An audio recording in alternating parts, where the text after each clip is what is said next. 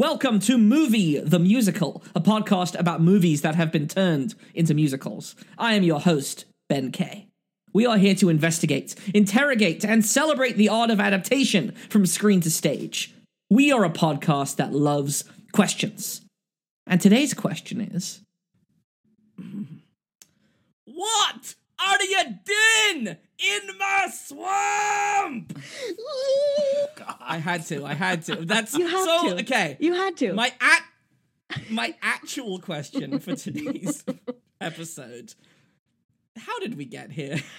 How did we go on? No, I had the same question. I'm not joking. I did take notes on I have a Google Docs pulled up, and that is one of the questions I have here is what happened? Money. Money. Okay. Money happened. That's literally it. The color of Shrek's skin. I want to say this up front, and this is kind of like a big blanket statement for a lot of our episodes here at Movie the Musical. We know these shows were made for money. Like, that's just, like, inherent. Like, Broadway, as it exists, is, like, sheer theatrical capitalism. Like, that's not something, like, we just have... That is a given for everything we discuss. And we know that money is going to be a driving factor. I mean, that if you're adapting a film into a show, 9 times out of 10, you're banking on brand recognition anyway. Of course. Nobody Like was that- like, I would love to pay homage But we're from gonna, the bottom of my heart. and we're gonna get into this a little later you'll find out why with an example that I'm gonna use. But like, obviously, money is the bottom line, but there can be some good things that obviously, there are obviously good musicals that can be made out of films. There are many of them are going to come up throughout our discussions over the coming however many episodes we end up doing of this podcast. So that's just I just want to let that know that I'm aware of that. Like obviously money is the bottom line. That's not even like a hot take. That's just like some It's cut not a vegetables. hot take. It's at the beginning of the arguably meal. like an embedded thesis within this podcast. Yeah. But even beyond money, how did we get here? And that's the question we're at. As always, producer Bran Moorhead is here. Hi, Bran. Hi, Bran. Hello. And today's guest, my goodness, they are a writer and actor, a person who believes in ghosts, and they write pretty good fan fiction. They have written a wonderful book of poetry called Crown Noble that you can get through Button Poetry. Friends, Bianca Phipps is here. Hello, everyone. I'm very excited to be here. So, I now a little backstory. Oh, and of course, today we are talking about the 2001 film Shrek, directed by Andrew Adamson and Vicky Jensen, and of course its subsequent musical adaptation, the 2008 musical Shrek the Musical, with book and lyrics by David Lindsay Abaire and music by Pulitzer Prize nominee, 2-time Pulitzer Prize nominee, and Janine Tesori, and I forgot David Lindsay Abaire also has a Pulitzer. My God, we'll dig into that. The first bullet point I have on my list is, I'm sorry, comma, all caps, David Lindsay Abaire wrote this? Question mark, question mark, question mark? Wrote is in a lot of heavy quotations. No, okay, so a little backstory. Shrek was not on my original season 1 slate for this show. It just was. I knew it was going to come up. Sure. But it just wasn't on there. And I was speaking with, spoiler, future guest, Catherine Miller. They'll be coming on for a later show. And we were talking about it, and we were just talking about the podcast, and they were like, why isn't Bianca coming on to talk about Shrek? And I was like, Jesus fucking Christ, you're right. I am honored. So I want to thank Catherine Miller for planting that seed in my brain. Because obviously, so for Bianca, Your Shrek. I messed it up. I was going to say your Shrek-cutation precedes you. Precedes me in my Good joke. Shrecutation. Good joke. Glad you got it in Horrible there. execution. Yay, good Horrible job. execution. That was good.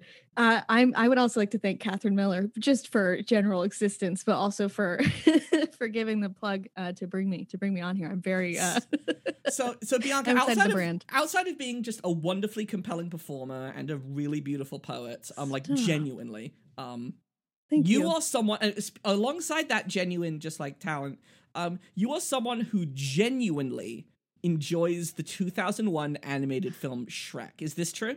100%. Great. Absolutely. Now, is there an origin story for this? Like, walk us through this. Talk us through this. Okay, so picture this, right? It's 2001. My parents' marriage is on the rocks. It's my father's weekend with his kids, and he's like, you know what we're gonna do? We're gonna go to the movies. And as all dads do with their kids who are divorced on dad's weekend. So we went and we saw the movie Shrek. And I think at the same time, both my brother Steven and I were like, yeah, this is something that we're just gonna latch onto, maybe for the rest of our lives. And then it just sort of devolved from there. And my brother was one of those kids who would watch movies on repeat all the time. Just, I don't know, for like the comfortive thing. I'm sure it's like a trauma response or something. And this was one of the movies that he watched for probably like 2 or 3 weeks straight.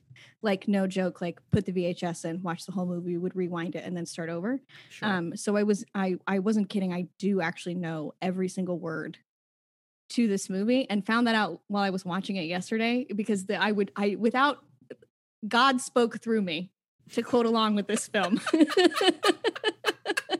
It was like against my will. I was like inflections and all. I can already tell this episode's going to be chaotic. 100%. Because now I'm Bran, I think you brought this up. Bran, how do you feel about Shrek the film? I would say it is a seminal piece of Americana that defines Thank you. the pre-9/11 era pretty well. Even though it came out like right around it, but it's like the definitive. It was end. before. That and American Beauty. It is technically pre. It still sits there. God, you're so right. Oh, God. Also, weirdly enough, my parents were going through divorce right when this movie came out, See? and so maybe there's something to say. Speaking of Americana. It's American as divorce and apple pie and ogres in the swamp. Mm-hmm. I sit like right in the middle. I had so many complicated feelings just like watching this film. Bianca's face, they've just fallen just blank. Just like, what are you doing? What do you mean? So I'm so worried. I'm like having this crisis because there's so much to talk about with just Shrek. And obviously the musical is a huge part of it. But Shrek just as an entity, as a franchise, as a statement in the history of American cinema, in the history of Western animation, in the history of just like how we perceive pop culture, in meme culture, there's just so much to dig into. So I want to try and keep us on track. I want to do my damnedest. And it's going to be hard because the movie we're talking about is Shrek. So it's going to be very difficult. But I want us to try as we can to mainly talk about the film and the musical. There's other stuff to be talked about, and we will delve into it. But I want us to try and we'll get to Shrek 2. I know we'll get to Shrek 2. We will. But I respect a rubric. Okay, I understand a syllabus well. But these are the two things that we need to talk about. We will try our damnedest to stay there. And the musical pulls from all the movies. We'll get into it. We'll get into it. So Shrek the film is based on a children's book. I didn't know that. Are you fucking kidding me, Bianca? Here's the thing, you're dropping some serious Shrek lore on me right now, Ben. I did not know that it was based on a children's book. You've sat with this film for like over for 2 decades. Yeah, absolutely. Do you think I was like, you know what I want to do today? Deep dive into the Wikipedia of Shrek. No, I don't want to learn any of its mysteries. Okay, I just want it to exist. Here's what's up. So Shrek is based on a children's book by William... What is this lovely man's name? William Steig. William Steig. The book is called Shrek! I believe there's an exclamation point. I believe, yes. Like a declaration. Shrek! And it's... The book is fascinating. I should have had the original character drawing like as my background. Oh, I mean, it looks like him. It's a green fellow with those weird little ears, and he's in like very patchy clothes. Like he's, I'm gonna like show it to the camera, and it's gonna look really, really, really silly. But that's the light imbalance is terrible. Like that's Shrek. That's right. You can't see it at all. My God. Oh, I zoomed in. Why? That's a lot. Yeah. You can kind of see it ish, like not at all. I've seen that standing at the foot of my bed before. I'm familiar with he's the an ugly fellow, which is a part of it, right? He's proud to not be attractive, though. The movie, he's kind of a cutie. Hey, an argument could be made. Yeah, I'm sure there are people who are sexually attracted to Shrek. Again, another avenue. So either way, so it's based on a book. Here's what happens in the book. Oh. Shrek's an ogre. He gets kicked out of his swamp by his parents when he's like an old guy. Like he's like late 20s. They kick him out of his kick him out of the swamp. He wanders around. He finds a witch who tells him to find a princess. She tells him, you're gonna find a donkey. So a donkey was an integral part of Shrek. From the get. They were like, this man needs his ass. Just so they could make that joke. Just so you could make and just so joke. I could make that joke. It's all about lineage. It's all cyclical. I don't know. Who knows? I'm already losing my mind. There's a donkey. He has to say the magic words to the donkey. Bianca, can you guess what the magic words are that Shrek has to say to this donkey? You'll never. I can give you 20 guesses, and you will never guess what the magic words are. It's not Shrek. It's not Shrek. It's not Shrek. It's not, and it's probably not. This is my guess, but I'm already. Listen, I can admit when I'm wrong. I think that he has to look donkey in the eye and say that beauty is in the eye of the beholder, and you have to behold your own beauty. No, the magic word is apple strudel. Why?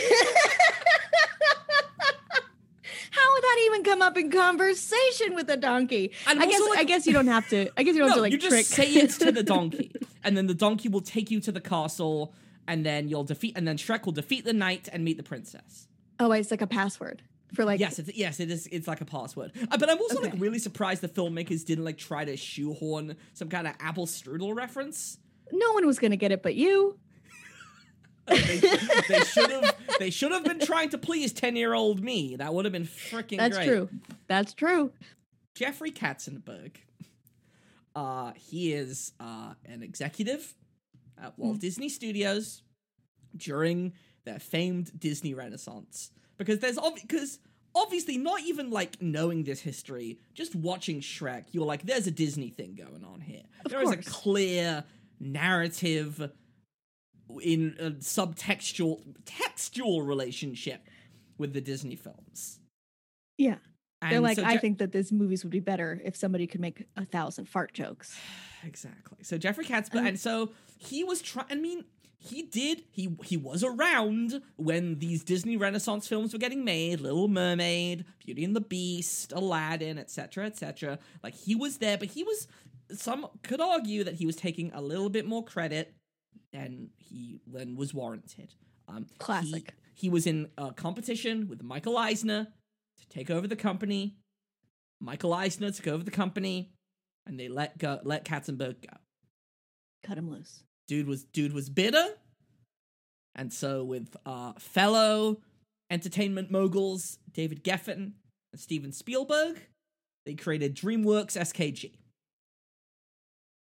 And And Jeffrey was like, you see what Disney's doing?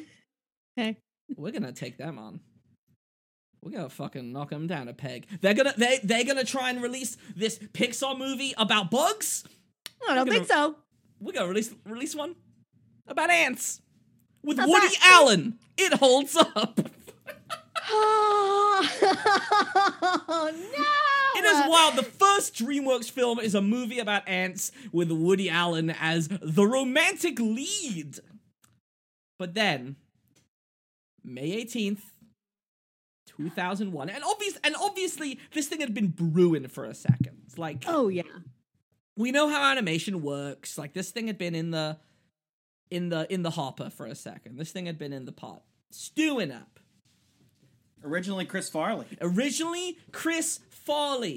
Bianca, have you heard the Chris Farley tapes? No.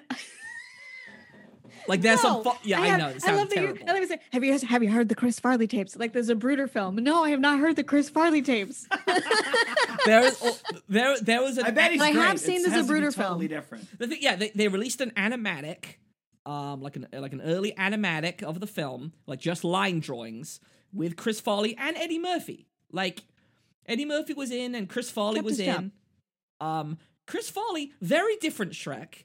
But I would say, and obviously he tragically passed away very young. Yes. Not Scottish. Not Scottish. Actively not. We'll get into that. Chris Farley, really lovely performance, honestly. There's some real emotion. There's some, I would have been fascinated to see that film. I think it would have been obviously a very different Shrek, but I think a very lovely Shrek. Maybe not a Shrek that was memed to the heavens, but I think it would still be a very nice film. Yeah, absolutely.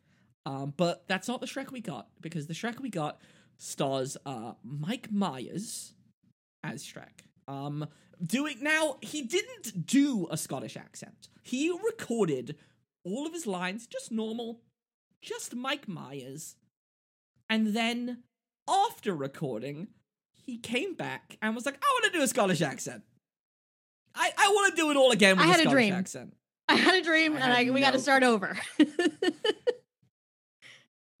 I had a dream that I used the same character I've used twice before in my career. He was it again. High off a fat bastard and was like, I gotta do it again. I gotta be Shrek. And they were like, just like sure. Axe Murderer too, the dad is the same voice. No, Mike Myers, whatever you think of the Austin Powers films, very dedicated actor, very dedicated comedian, was tapping into a type of comedy that isn't really around these days, very broad, character-based, catchphrase-based, but there was style to it in a way that you really don't see in a lot of mainstream studio comedies these days. I saw that when at the time we're recording this, the new Kristen Wiig film, Bob and Star Go to Vista Del Mar, just came out. It's her big, Bridesmaids follow-up. I haven't gotten a chance to see it yet, but a lot of people who've seen it have said it has a very Austin Powers energy to it. And that's really exciting to me, because I feel like a lot of mainstream comedies don't have a lot of character and style to them. So that's the one thing I sort of got from the Austin Powers universe, cinematic universe. Yeah, of course. And I think that's just like something that Mike Myers just brings to the role, to his roles. That's sort of the bringing the train back to the station. I'm just like, that's Mike Myers is just like that. He is. Listen, the reason that Shrek is a hit today is because he's Scottish. That's he had something. He was onto something. He knew he had that dream, and he was like, "We got to do this, okay?" And then everybody was like, "You got it," and now here we are. So everything else around Shrek is just so clearly a response to the Disney Renaissance and a middle finger to the Disney Renaissance in just such a blatant way. Yeah. It's really inexplicable. It's just it's right there. No, nothing held back. Like short of being like, guess what, Michael, I'm coming for you and everything you love. They were like, we're gonna fuck you up. Well, here's the thing. Farquaad looks a lot like Michael Eisner. Okay, we'll get into this, but I just think that the the translation of like Michael Eisner to Farquaad in the movie to Farquaad in the musical is such a and we'll get there, but what a shift. Farquaad in the musical is one of the most fascinating things, and we will get into that. And we will get into it. God, short people, they're funny. So says this film and musical. Yeah, this film and this musical, which is all about how like it doesn't really matter how you look because it's on the inside that what counts, except for that loser over there who's short, and it's like whoa. Also, a lot of fat jokes in the musical. A lot of fat jokes in the musical. A lot of jokes at the expense of queer people, which like again feels very off the mark for a musical that's literally about marginalized communities.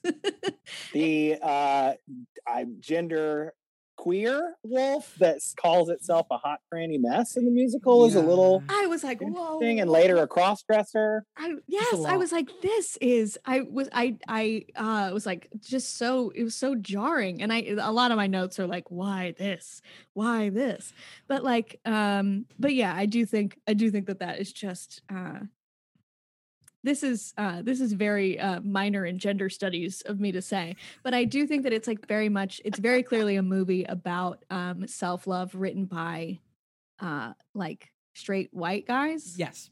Like in the way that like a movie about feminism would be written by like straight white women nowadays. It's very much like we know what we're talking about, but not you.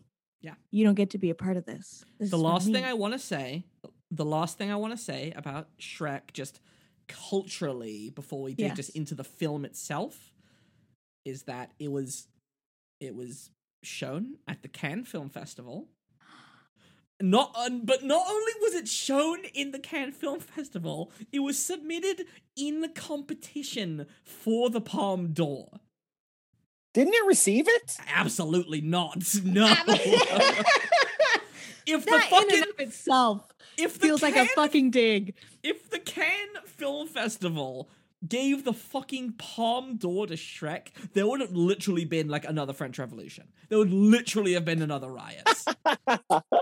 Well, it did receive an Oscar for the first ever Best Animated Feature. We'll get to that in a second. But yes, and not only was Shrek submitted to compete for the Palme d'Or, Shrek 2 was submitted to compete for the Palme d'Or. Now that is too absurd. That's commitment to the bit. They were like, how many more do you think we can get away with? Katzenberg wants to do what he wants to do. He now ran that. He was also the co-creator, of course, of Quibi, everyone's favorite app that we use all the time. I love Quibi. I'm on it right now. Quick bites. He's also weirdly in the running to be the ambassador to China under the Biden administration. And that is not a joke. That is reality that we live in. Love our country. Love it so much. So the plot of Shrek, it starts off...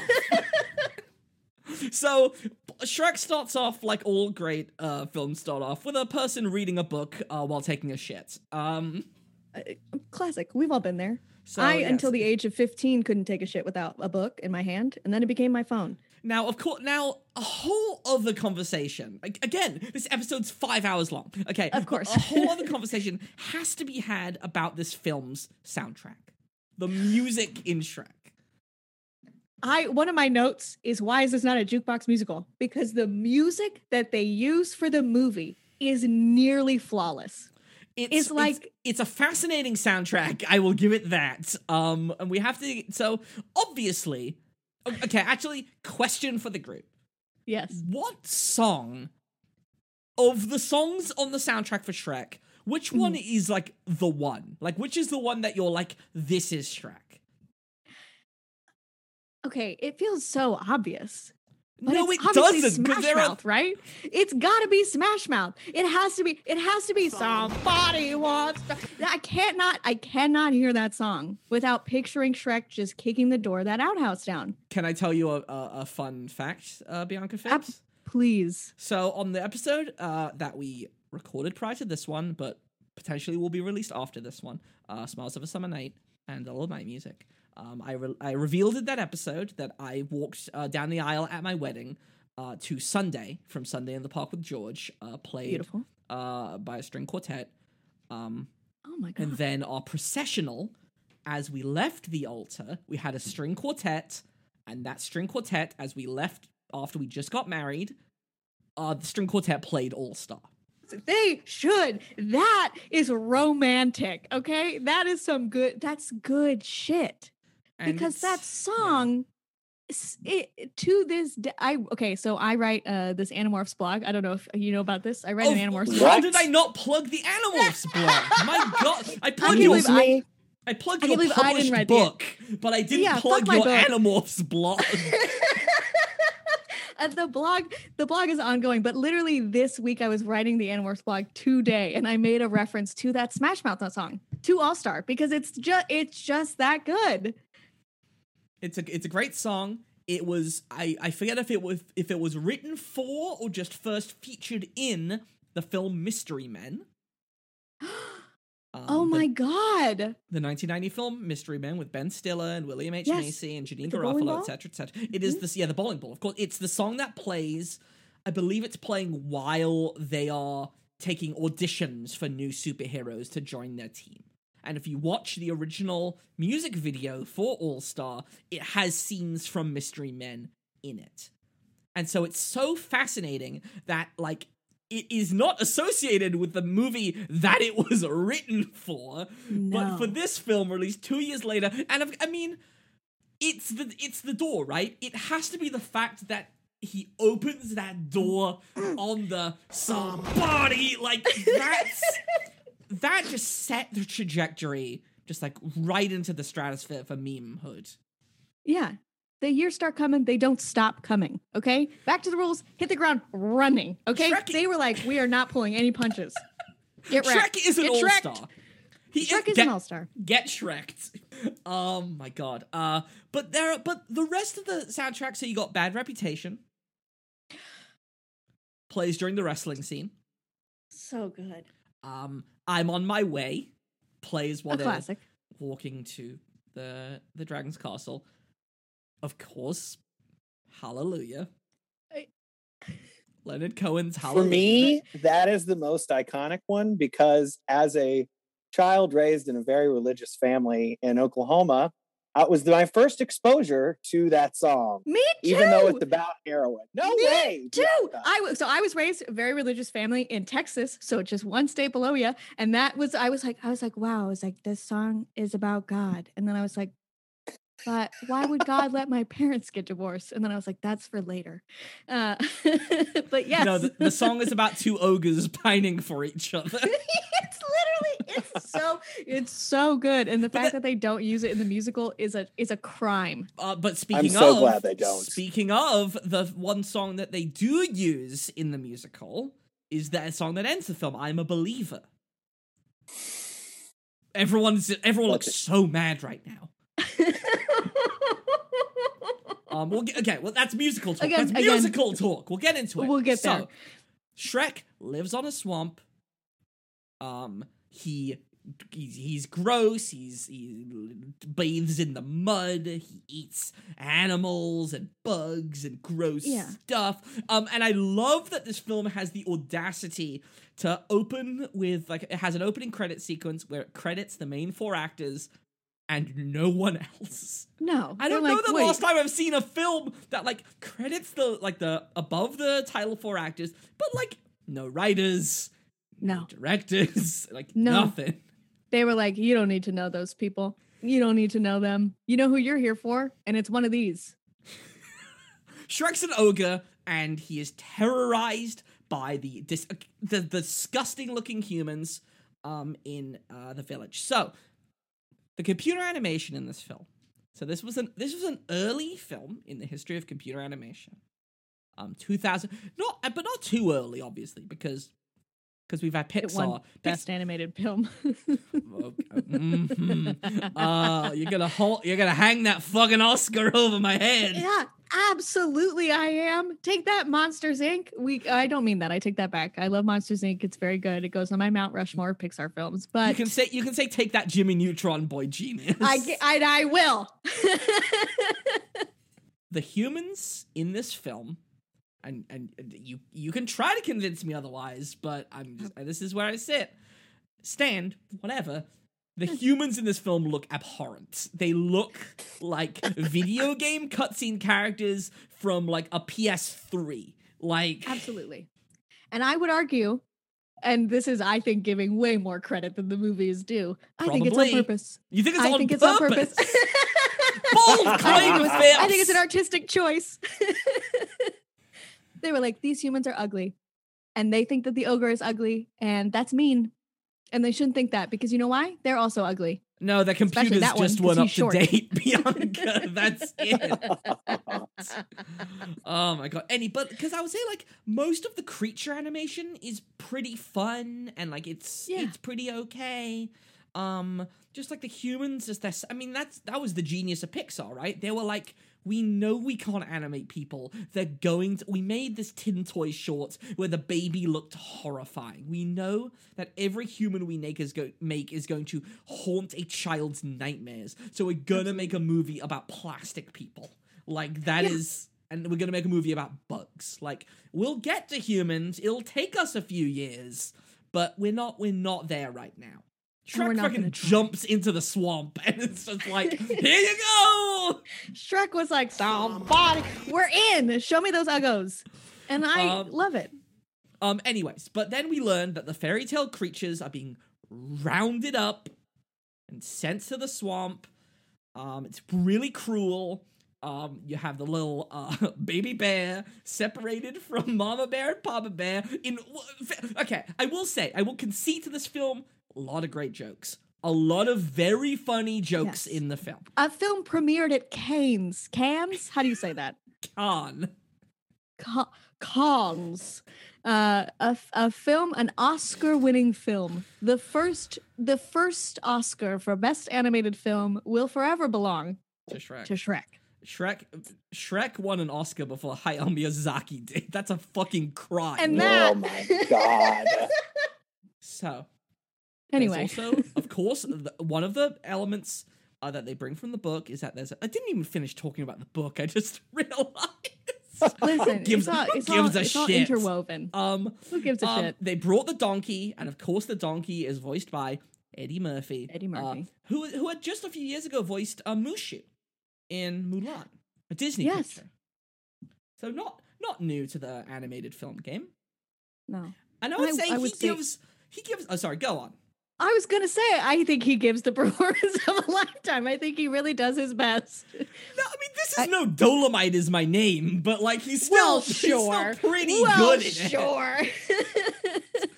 it. No, he should have been nominated for an Oscar for Dolomite is my name, but that's another story. No, I think he is very funny in this film, and I think his delivery is great. And I actually think they animate him in a fun way. I think he's a very good character within the madness. Yes. Good. Great. Absolutely. Glad we're on the same page about that. We're on the same. We can all agree. Everyone in this room, we can all agree, right? Eddie Murphy, very good in that movie. We can all agree, Eddie Murphy. We can all agree, Eddie Murphy. Okay. Well, that's hilarious. So anyway, he does have a great line that my wife loves. When they get to Shrek's house, where he looks at a rock and he says, "I like that boulder. That is a nice boulder." Which is fun line. Good bit. It's a good line. Classic. In the morning, I'm making waffles. He had no how, no hands. No hands, but hey. So anyway, then we find out that all of the fairy tale creatures have been moved to the swamp. Shrek says, as I said at the beginning of this episode, and I will reprise that performance. Please. What are you doing in my swamp? Oh, that my voice broke. Oh, I was just affected so much by the dialogue from the Academy Award winning Shrek. So anyway, of course Shrek's like, all right, well, I'm gonna go tell Lord Farquaad. I'm gonna stop doing the Scottish accent. What am I doing with my life? Well, how did we get here? How did we get here? So Shrek's like, how do you get to Lord Farquaad? Donkey's the only one who knows. Two of them go off. Then we meet Lord Farquaad, Michael Eisner himself, voiced by John Lithgow. Classic. He kind of sucks for him because he dies at the end of this film. Spoilers. He dies. Spoilers. He does. He gets spoilers for Shrek 2 as well. That I believe I read. So for Shrek 1, the lead 4 actors got paid like $350,000. Not bad. Not bad. Pretty good for going into a studio and recording a dialogue. Pretty good. I'd love to do that. I'm doing it right now, kind of. I'm not gonna pay you. Dude, that's what I thought. $150,000. Mike Myers, Eddie Murphy, and Cameron Diaz each got paid, according to the thing that I found, they each got paid $10 million for Shrek 2. Oh, dang! My God, John Lithgow's probably kicking himself. He's like, why did I die? Why did I die? Because he could have been like, I don't want to die. And they would have been like, okay, we'll just have the dragon spit you out. And I know that he didn't ask. This is why you always ask. You always ask for what you want. The worst someone says is no, you stay dead. Either way. So John Lithgow, again, giving a fun performance. I feel like we'll get much deeper into Farquaad when we talk about the musical, because his role is just like, oh my God, there's so much to talk about. Because it's a pretty just basic villain role in the film. Like there aren't admittedly there aren't a lot of layers, and they don't really unlike an onion, there are not a lot of layers. I caught it. And there don't really need to be, no. Like I'm not interested. I'm not here for Farquaad. I'm here for Shrek and the donkey, and that's the journey I've agreed to go on. And if the villain is one dimensional, that's totally fine. Yeah. And we'll get into this, but for some reason the musical was like, no, we want to know more about that guy. That's where we want to spend our time, with him. The villain. Why? But he does have a great scene in the film with the gingerbread man. A classic character. Maybe I would say like top 5 scene in this film. Absolutely. I would agree with you. Muffin Man bit, great, golden. Don't tell him anything. Whoop. Great, golden. Good shit going on. Number 3. Pick number 3, my lord. Yeah. That's look. What's his name? Thelonious? Yes. Very good. One of the disciples. Either way. That I think that's not true. I took notes as well, and one of the notes I wrote was gingerbread man stuff slaps. It's true. It's good stuff. Classic comedy. That's good bits. Not the gumdrop buttons. That line will live for eternity. Mm-hmm. And so good that they brought it back for the sequel. So good that they just can't let it go. We'll get into it in a second. I think Shrek 2 is better than Shrek. Yes. Okay, good. I'm glad we agree. Here's the thing. I think that most sequels, if they are memorable, have to be better than the first one. I am firmly in the camp, and I will go on record for this, and I will not back down. I think Toy Story 2 is the best one. It is. You're right? Not a controversial opinion. No. Come on. We can't get into it. That's not a musical. We're not here to talk about that. But I do know what beat Shrek 2. I can tell you if you want. I just looked it up. It's The Incredibles. It is, as it should have been. Yeah, it is incredible. Shrek and Donkey gets to Duloc, which of course is just like a freaking Disneyland, Disney World's ripoff joke. Again, like they're medieval just, like, times, hammering it in. They got the little Welcome to Duloc song, which is also in the musical. Another just like, oh, okay, I guess we'll do that too. Another copy paste, which was like the only reason this is effective is because of surprise. But you're not gonna. I can't get into this. We'll talk about it when we get to the musical. Because they're cute little things. We'll speed through the plot, because actually I will say, and I will give this to Shrek, the economy of storytelling, mwah, like chef's kiss. Like good stuff. This thing moves. There are no extraneous scenes. Every scene in the film has a purpose. Yes, which is not something you can say for the musical. Anyway. But yes, so they go on a quest to find Princess Fiona, because Farquaad cannot be king unless he has a queen, and he has chosen Princess Fiona as his queen. So they're going to save Princess Fiona from a tower. They get to the tower. Donkey has a little mix-up with a dragon. girl boss dragon, the original girl boss. Hashtag feminism. She's wearing lipstick, and that's how you know she's a girl. Yes, she is a reddish color with lipstick and eyelashes. Hence, she's a femme. Gender is real for dragons. Gender is real for everyone, and I won't hear anything else.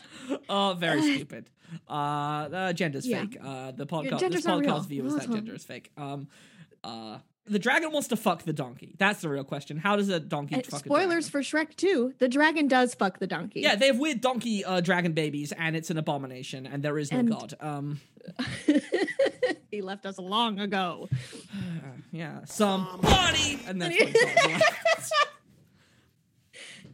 God. Either way, Shrek finds Fiona, and Fiona's like, "Oh, but you're supposed to be like the Prince Charming and the knight," and he's like, "I'm an ogre. Let's go. Let's go."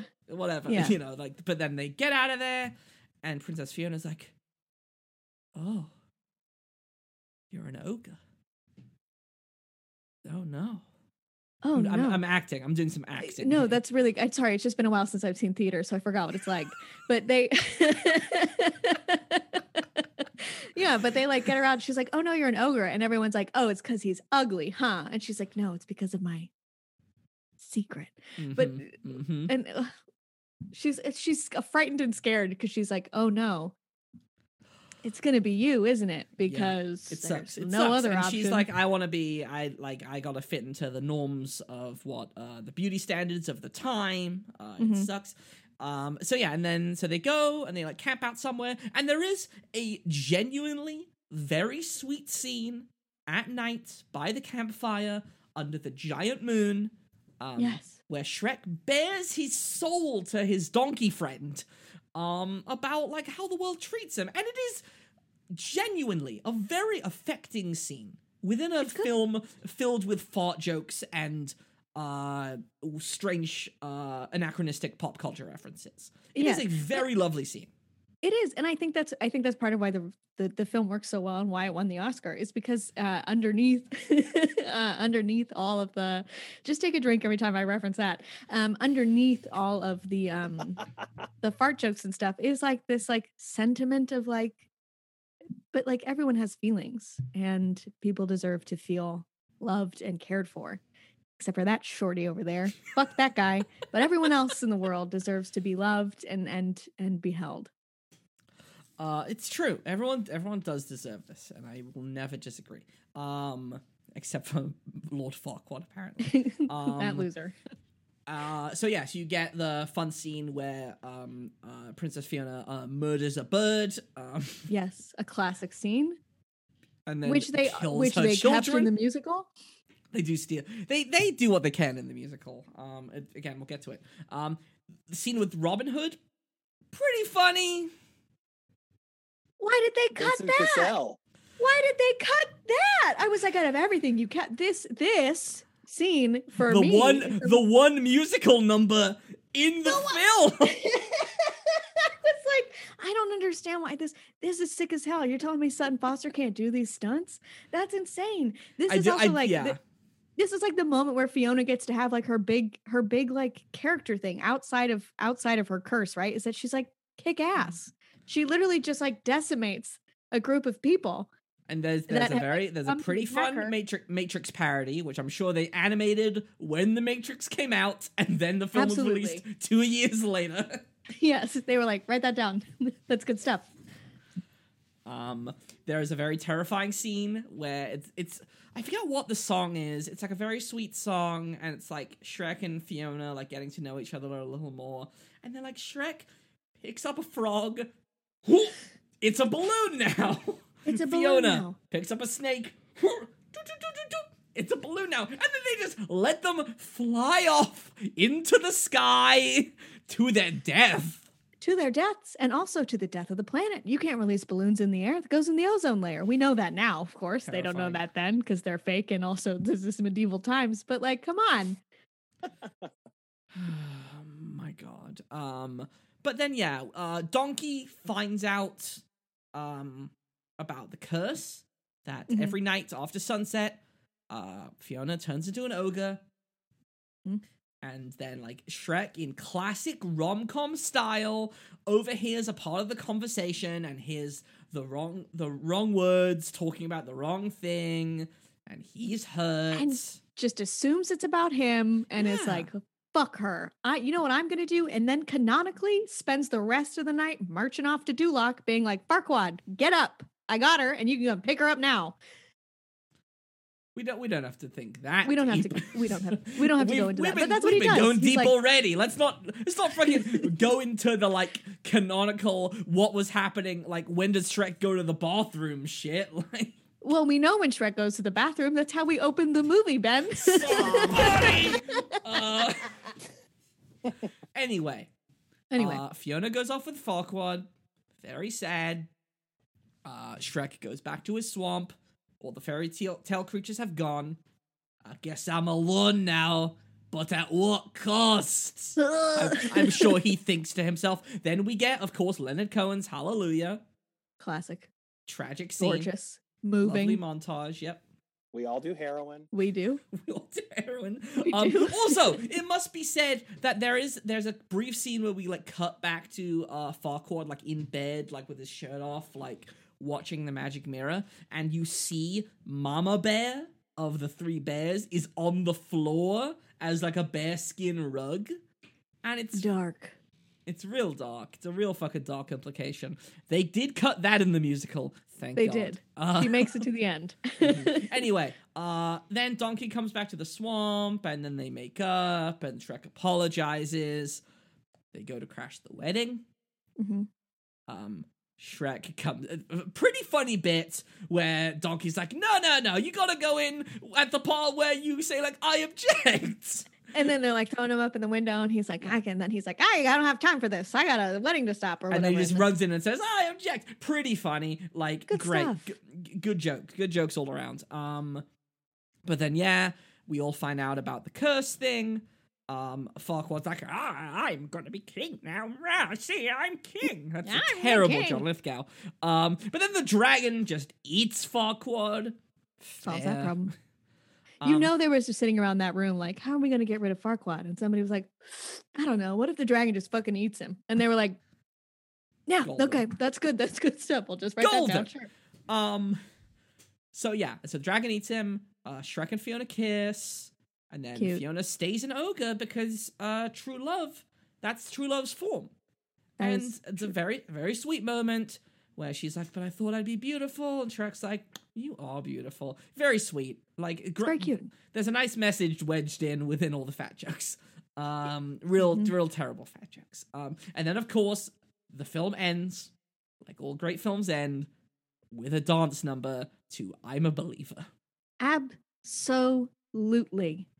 And the thing about Shrek, and also especially Shrek 2, is that it created the trend of computer animated films with big celebrity voices making overt pop culture references even when they are not applicable or emotionally resonant, and then films that end with a big dance number. It like everyone like saw the Shrek films and was like, oh, that's how they work and they make billions of dollars. I guess we should do that too. It started this trend that has, in my opinion, kind of plagued Western animation. We've gotten to a place where sort of like hand-drawn animation and especially like stop motion animation have really become sort of like the underdogs in the world of animation. I feel like there is a homogenization of animated films that I would argue lies at the feet of this ogre. For better or worse. So yes, 100%. There are things to praise in Shrek. There are funny things. There are good performances, nice jokes. But at what cost? Bran, I asked you to do a little bit of research because I just knew that my brain couldn't hold a lot of information. All the Shrek lore. Well, I feel like Shrek kind of blew up on the internet.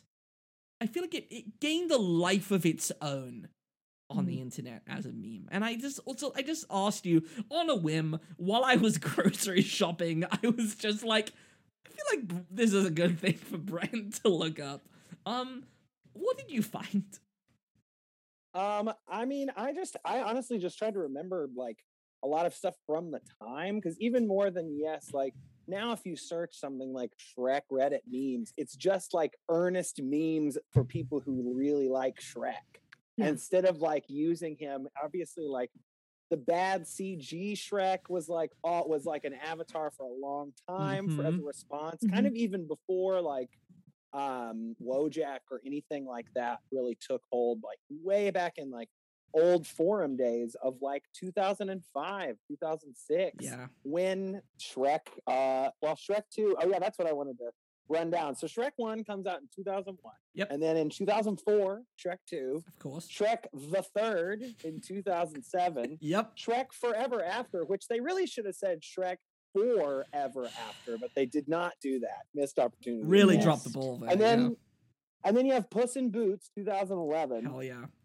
Not to be forgotten in there was Shrek the Hall, a Christmas special that was aired at some point. And Scared Shrekless in 2010 also, which was a Halloween special that I remember seeing billboards for and felt like I was losing my mind. Because Scared Shrekless is a crazy title for a children's It's so rude. The implication is obviously that Shrek is replacing the word shit, and obviously Shrek is being marketed to children. So are you saying that children should know about the word shit or the phrase Frankly, scared shitless? It's Shrek'd up. Frankly,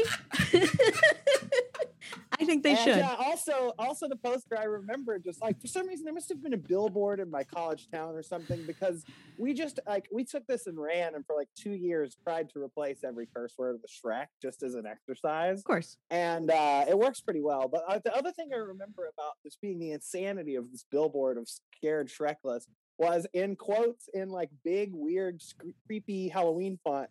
It says, includes a Shrek'd out parody of Michael Jackson's Thriller video. So, no idea what that looks like. Wait. When did Scared Shrekless come out? 2010. Yeah, we were all looking for Obama years. We were all looking for a Thriller parody in 2010. Yeah. Insane. Also, there are over 14 video games that have Shrek in them. So that's obviously me. Of course, but otherwise, yeah. I mean, Shrek is like do your own, choose your own adventure, audience, because there's really just anything you thought you saw that Shrek could be turned into. I promise, Rule 34 disagrees. Oh my it's gosh, out there. I would say that. But the big, Oh, go ahead. Are you going to talk about Shrek is Love, Shrek is Life?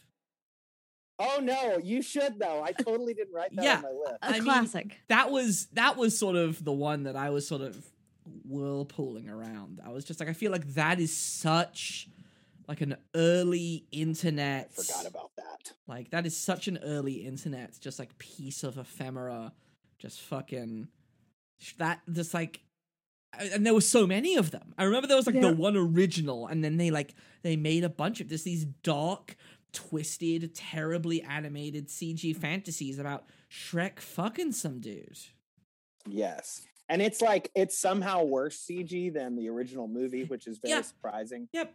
But yes, speaking of Rule 34, that first Shrek is Love, Shrek is Life, will change your Shrek in life. So it's true. We would just say that to each other in like 2013. We would just be like, Shrek is Love, Shrek is Life. And we'd be like, Shrek is Love, Shrek is Life. And then we'd just like move on with our days. That was like how deep it went.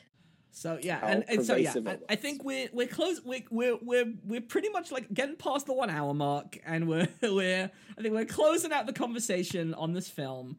And I do just want to quickly bring up we've mentioned it a bunch, but just of course, Shrek 2, which I feel is on Letterboxd, I gave Shrek 3 stars out of 5.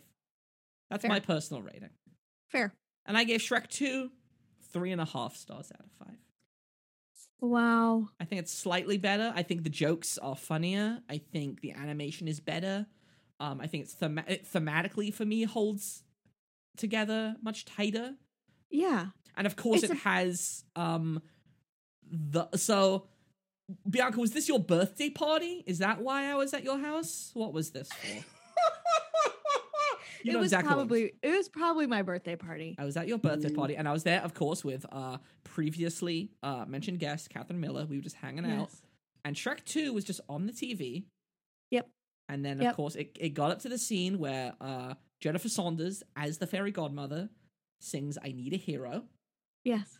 And the entire party turned their direction towards the TV, and if they were not just immediately just focused and jamming, they were singing along. And it brought the room. It's like the rug in The Big Lebowski. It really tied the room together. Everybody came together in that moment, and that's when I was like, I have good friends.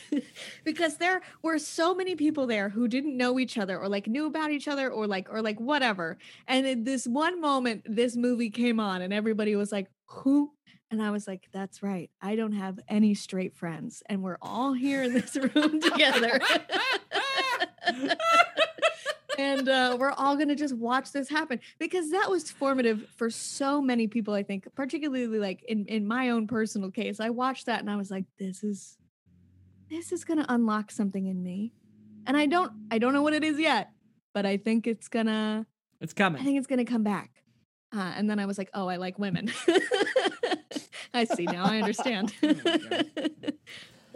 Shrek 2, it's a powerful film. Powerful film. Not as powerful enough to win the Academy Award, but come see, come sound. Sure.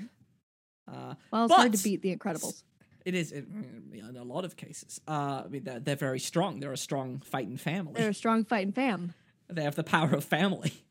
To hold them together. Which I wouldn't know about. Read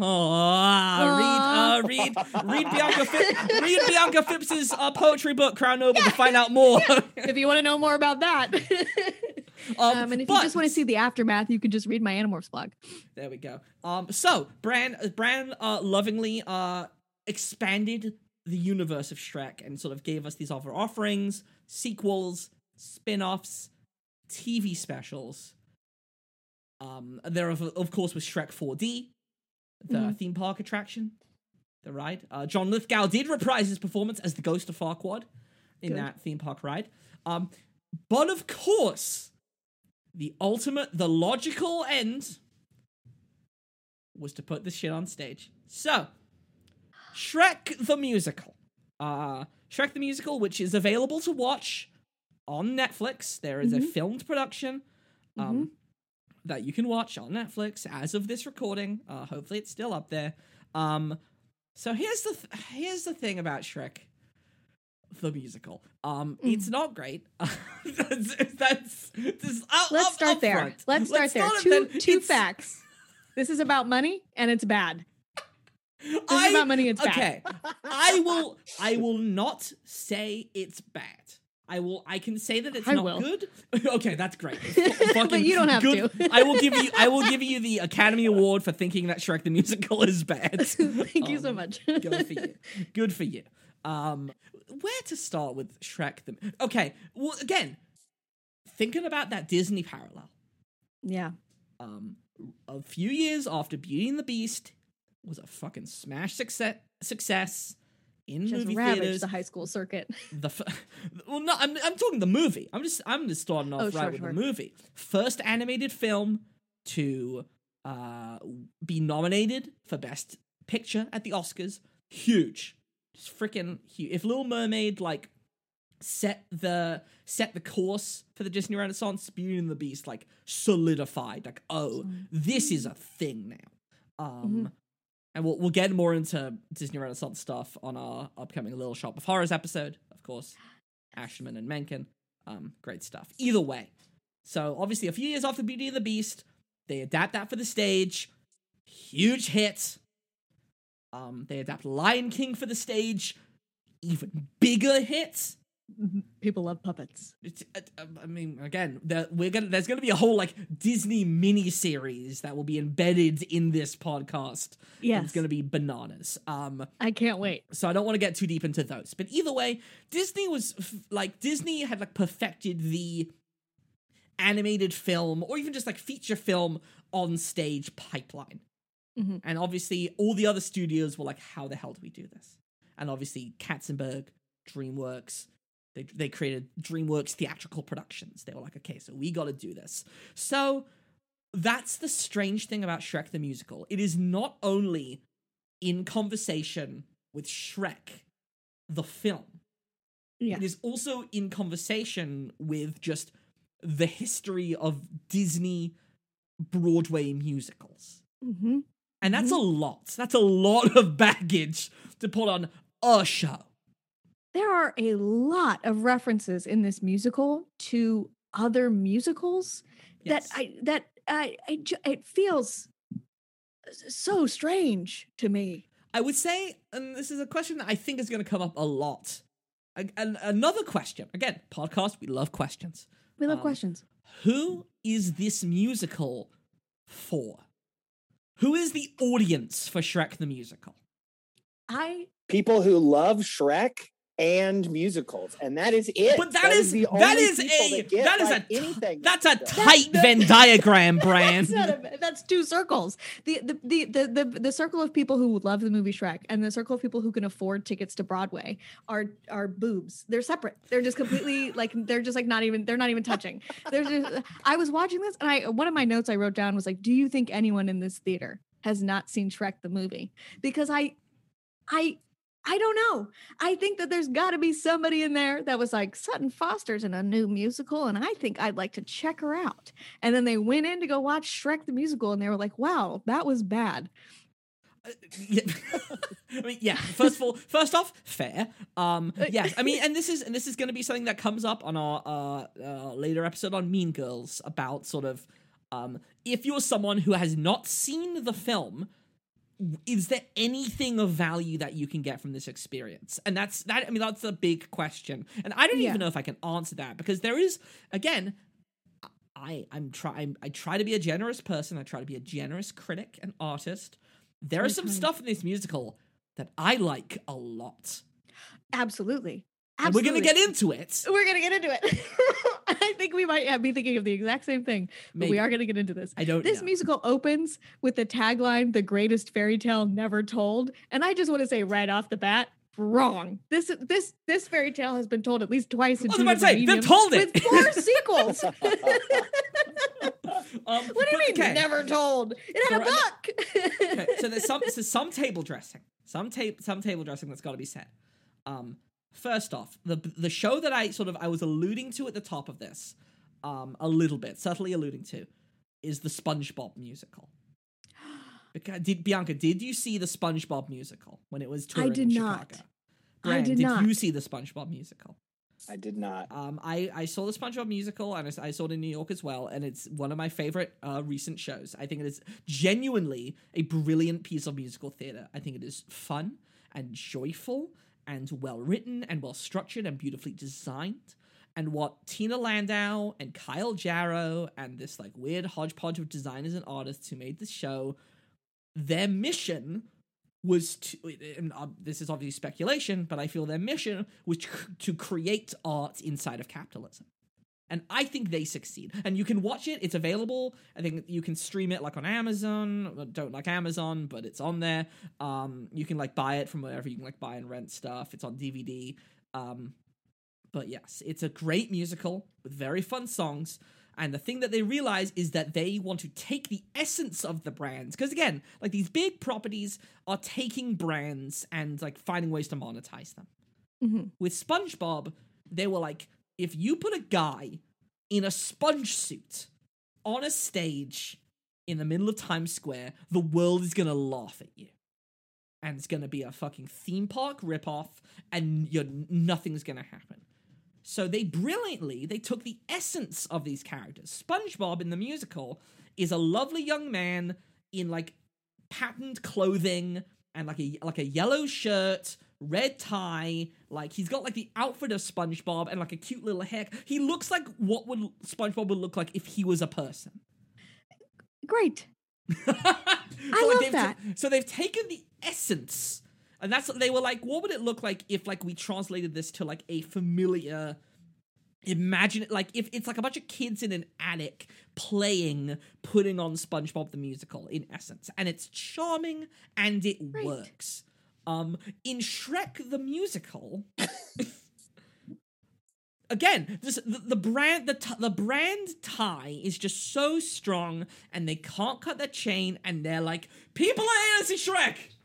We're here to see the giant green Shrek, and we want to see that man. We gotta see him. I hope I didn't blow out the mic, but yes, we gotta see Shrek. We gotta see what this guy looks like, and he's gotta look so. That's honestly one of my biggest problems with the musical is it's so literal. At least all okay. And again, we're mainly talking about just the Broadway production. I'm sure I haven't looked into the rights for the musical through MTI. I would love to think that designers can get creative control, that they are not contractually obligated to replicate this frickin' Shrek look. I'd be so curious to see a scrappy, poor theater version of Shrek the Musical. Bran is shaking their heads, just I'm imagining one where they all play their own instruments, and he just wears a green baseball cap, and it's at a bar, and it seems like the worst thing I can even. You're telling me that if they were doing a backyard version of Shrek the Musical, you wouldn't go? I would be there in a heartbeat. Are you kidding me? I would buy a ticket every night. I would absolutely not pay money. No. I could go for free, maybe. Sure, if I knew somebody who was in there, I want to at least see someone try that, because I think it'd be a fascinating experiment. So the only I've actually seen Shrek the Musical live. Oh wow.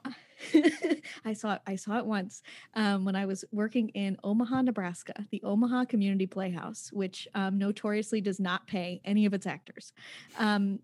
Put on blast. I'm just saying, if you are able to get the rights to Shrek the Musical and costume those people in the way that you they have so much money. And I know that they have so much money. And if you're not paying your actors, it's just a fact. Anyway, but I was sitting way too close to the aisle. And they took full advantage of those aisles, the amount of times that people would come down to get on stage. And every single time I was like, oh, it's an experience that was not made any better watching from my couch. I will say anyway, bringing the train back to the station, there could have been, in my opinion, different creative choices made to move away from the literalism of the film, to bring Shrek to stage in a way that didn't make me hate everything. Well, not everything. We'll get into it. Another thing, obviously, we got to talk about the writers of this show. There are two writers who are gonna come up again on this podcast. We have David Lindsay Abaire, Pulitzer Prize-winning playwright of Rabbit Hole. Of course, when I see Rabbit Hole, I think Shrek. You either listen. That mom got Shrek'd, I'll tell you that. Okay, cut that. Cut it. No, keep it. That's for anybody that had to read Rabbit Hole in college, right there. Yeah. That is what that goes for. Everybody that did that in acting too. Sorry, Bianca, my dumb joke cut you off. Please continue. No, I was just making a dumber joke, and I've forgotten it now, so it's not important. But either way, David Lindsay Abaire, yes, Rabbit Hole, Good People, Fuddy Mears, which I was in. Look at you. On Broadway. Just kidding. In high school. On the boards. But also David Lindsay Abaire wrote the book for High Fidelity. Yes. Which will come up at some point. I need to double check if the musical is based on the film or the book. I think it's based on the film, but I'll double check. But then of course we have Jeanine Tesori. Maybe one of the best composers working in musical theater today. Brilliant human being. She wrote Violet. She wrote Thoroughly Modern Millie, which will absolutely be coming up on a later episode. Absolutely. She wrote Shrek the Musical comes between her two other shows, which I can argue are the two of the best pieces of musical theater written in the 21st century, Caroline or Change and Fun Home. Yeah. I was like, Jeanine Tesori did Fun Home, right? Yes. Those are two of the best pieces of musical theater writing, in years. And she also wrote Shrek. I mean, like, first of all, that's a power move. I'll say that. Oh, yeah. She was like... Well, no, I'm sure she was like, I'm gonna use this fucking Shrek money to, like, move the Fun Home development along. Get that DreamWorks bag. Good for her. And then she also, her most recent show is Soft Power, a musical with David Henry Hwang about Chinese-American relations. Pretty good show. Haven't seen it. I like the music. But yeah, she's back to serious, quote unquote, serious material. Will she go back into the swamp? Who knows? Doubtful. Hard to say. Although, once it gets you. It gets you. But yes, brilliant composer. And she's also written like a bunch of music for like those Disney like direct to DVD sequels. But no, she is a wonderful composer. And I would argue pretty good songs in here. Not all of them. There are some definite like these are great songs in this show. And we'll get to them. I absolutely agree. I'm hoping that we're gonna land on the same one because I know we are. You don't. You're right. I don't. So the thing is, the musical. I mean, it's Shrek. It is like so much of the dialogue is just pulled from the film. It like again, like obviously there's like structural stuff and there's like some stuff that was cut and changed, but like, and I'm sure a lot of work went into this. It's really hard not to see this as just like a cut and paste job. It's and, like not disputing any of the work that was done. There's just a lot of it seems to be based on that screenplay. Yes. And weirdly enough, though, just like the weirdest bits that they pulled to like keep in the musical, because there's so much stuff that I feel like if you were just going to copy paste and like bring it to the stage, there's some stuff that gets left behind. Yeah. And none of that got left behind. They're like, we're going to pull all the weird stuff and then leave the good juicy bits back with the Oscar. Now at this point, Bianca Phipps, our special guest, yes. I think like at this point, it's just to spite me. You're just bringing up the Oscar to just like 100% throw me down into a pool of madness. Absolutely. Again, one more time. I believe in. I can't keep saying this because I don't believe it. But yes, no. But I just think it's funny. Okay, so brings me joy. We gotta talk. There's a lot of threads. Let's start off with this. Mm-hmm. Why did they choose certain moments to turn into musical numbers? Because like I feel like, and we talk about this on our Little Night Music episode. I feel like a great musical, especially one that is adapted from a previous source, takes internal moments from a film and externalizes them. So and again, like a really great example of that is coming later in the musical. Where you take a moment from deep inside a character that is left unspoken and you bring it to life through the power of song. I feel like that is usually a pretty strong example of what makes a good musical adaptation. And I feel like a lot of the songs here are just people singing about stuff. Yeah, I wrote that down. It's a lot of just like singing and walking. And walking and singing. I mean, there's like, literally the song where they are singing and walking, the travel song. Yeah, it's like Donkey's first song is like, it's just like a lot of, for me, one of the things that I thought while I was watching the musical on Netflix was like, there's just too much stage space. That they're just like getting weirdly swallowed by like these moving trees as Donkey is like, you need me. There's a lot of business. The password. There's a lot of business and not turntable. Enough. Yeah, just easy. Stop moving around. Like don't let me go. And again, Daniel Breaker. We are a pro Daniel Breaker podcast. Absolutely. Yes, from Passing Strange, my favorite musical. He is great in that show. He's also the best Aaron Burr I've ever seen in Hamilton. I would argue that he actively makes that show better by him being in it. I don't think I could say that about a lot of shows, that like an actor actually elevates the material. He makes that show better by him being in it. When did you see him in that? He was in. He performed it in Chicago a few years ago. Oh, I know. I'm literally the devil. But yeah, no, it's so good. I got great. Wayne Brady, so we're even. There you go. they are comparable. No, they're both wonderful performers. Don't Let Me Go. Yeah, it's just like, what is that song for? Why? You don't need it. No. Get Replace it instead with the huge fucking fight scene with Robin Hood. Why would you There you cut? go. Why would you cut the only musical number from the movie? Great. It doesn't matter.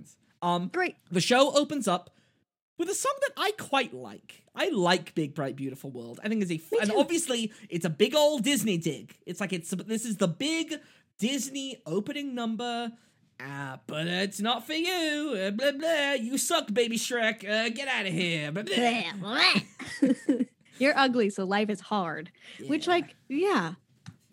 True. I think it is a nice song. I think the melody is very nice. It's a very sweet piece of music. Yeah, it's a great way to open the show. Yes. And I like, and I was like very optimistic when I started watching this musical. I like the moment where Shrek and Fiona pass each other.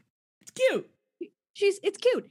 He is literally the last person she sees before she gets locked away forever. Oh, and that's where they're going. And then so like on their, and again, I'm giving them way too much credit. Maybe not. I don't know. Maybe this part was actually intentional. But the fact that they are heading off to their own isolations and like the last people that they see and have a pleasant interaction with is each other. And then it comes full circle at the end of the musical, I think was a wasted opportunity because they did not acknowledge that. Dan, do you know who directed the musical? The musical is directed by Jason Moore, who also directed Avenue Q. And we'll talk about, he had a co-director for the touring production. Rob Ashford came on to co-direct the tour because there's some stuff they changed for the tour, and we'll get to that in a second. Oh. But yes, so yeah, Big Bright Beautiful World happens. It's no All-Star. Sure. It's no All-Star. But what is? But what is? But then we get right into the next scene where I would say there are two huge changes that the musical makes. Number one, fairy tale creatures. They have a much larger presence. And by much larger presence, I mean they get another musical number in the second act. But it is much larger than... They take the stuff from Shrek 2 of the fairy tale characters helping to beat the villain, and they sort of tack that onto this film. And they use the fairy tale creatures to hammer home the sort of, again, the message of acceptance that is bogged down by transphobia and queer basing and fat jokes.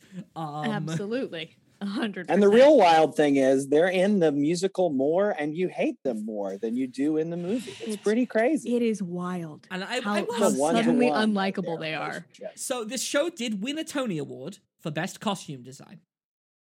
I'll give it that. Fair. There's some good costumes. Definitely, I love. Does that count for makeup too? There's not a makeup. There's not a separate category. makeup, so I think makeup would fall into this. Those totally bear deserved. costumes are fun.